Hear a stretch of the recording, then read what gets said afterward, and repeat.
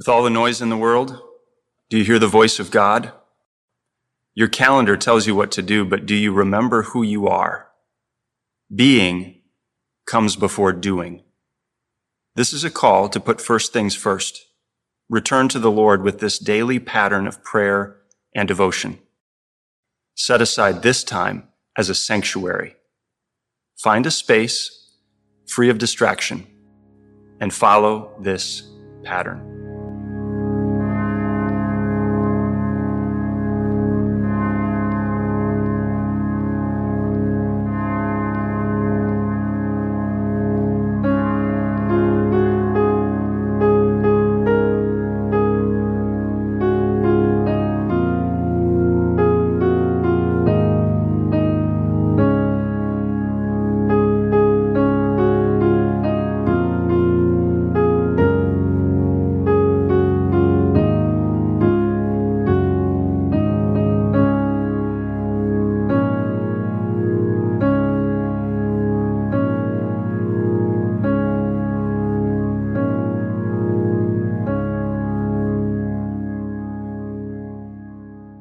I know many of our listeners are from outside of St. Louis, Missouri. The Daily Pattern is part of a local ministry bubbling out of our town, St. Louis. And I'm excited to share something with you, whether you're in St. Louis or beyond. We're participating in this season of Pentecost in something we're calling the Acts Alliance. We're joining 10 congregations in our metro area for a common series in the book of Acts. We represent over 8,000 Christians in St. Louis, and we're demonstrating the unity that we have in Jesus Christ. So no matter where you're at, you're joining us as part of a larger alliance, united by the Holy Spirit. So get ready as we go into this season, the Acts Alliance. In the name of the Father, and of the Son, and of the Holy Spirit. Amen.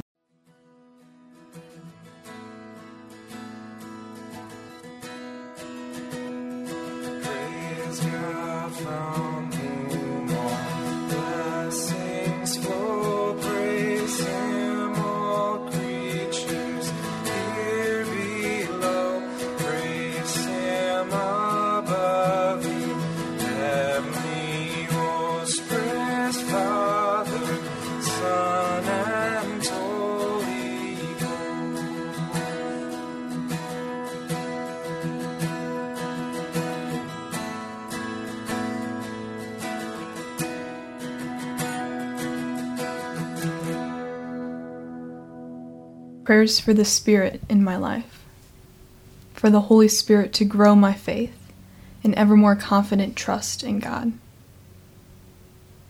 for the Spirit to teach me the language of prayer, for the Spirit to make my unholy life more holy, for the Spirit to round my rough edges and conform me to God's intention for my life.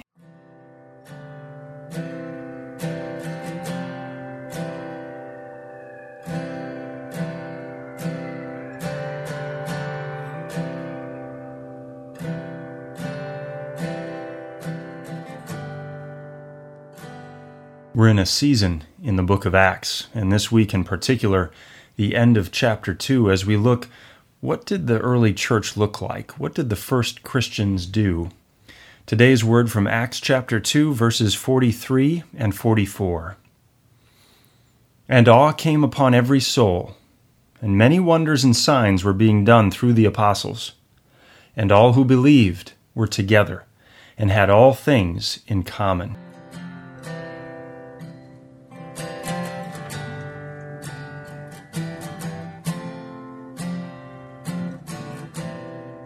The meditation. Today's meditation is by Megan Rogner. She writes this: Sometimes I imagine what it was like to be one of the early Christians, to be a follower of Christ in a time and place where it was still all new. When I read about the history of the Roman Empire in the 1st and 2nd centuries, I'm astounded that the faith of this ragtag group, filled with the socially vulnerable, endured and wound up spreading around the world. What would have happened if Emperor Constantine hadn't converted to Christianity in the 4th century, turning the church into a political powerhouse?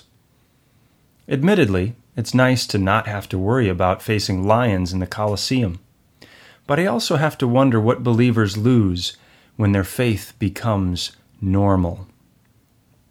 When things become normal, they often lose their element of wonder. We take them for granted. The newborn that my husband and I stayed awake to marvel over in the hospital becomes slightly less captivating at 2 a.m. 6 months later. Speaking of my husband, he might not find me quite so breathtaking after 14 years of picking up my hair bands off of every flat surface in the house. In Acts 2, the early Christians were filled with wonder. Verse 43 says that awe came on every soul, awe and wonder. In my life, that is dominated by habit and routine, I long to feel awe. There are moments when I do, but they're elusive, fleeting, usually solitary. How amazing it would be to be a part of a community of awe-filled people, connected first by wonder, not custom. One of my favorite poets, Mary Oliver, wrote in her poem, Mysteries, Yes. She wrote this: "Let me keep my distance always from those who think they have the answers. Let me keep company always with those who say, 'Look,' and laugh in astonishment and bow their heads."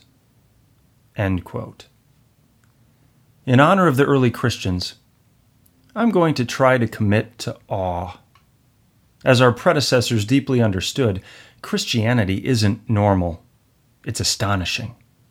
It subverts all of our mundane, human, and dare I say, boring impulses to focus on ourselves.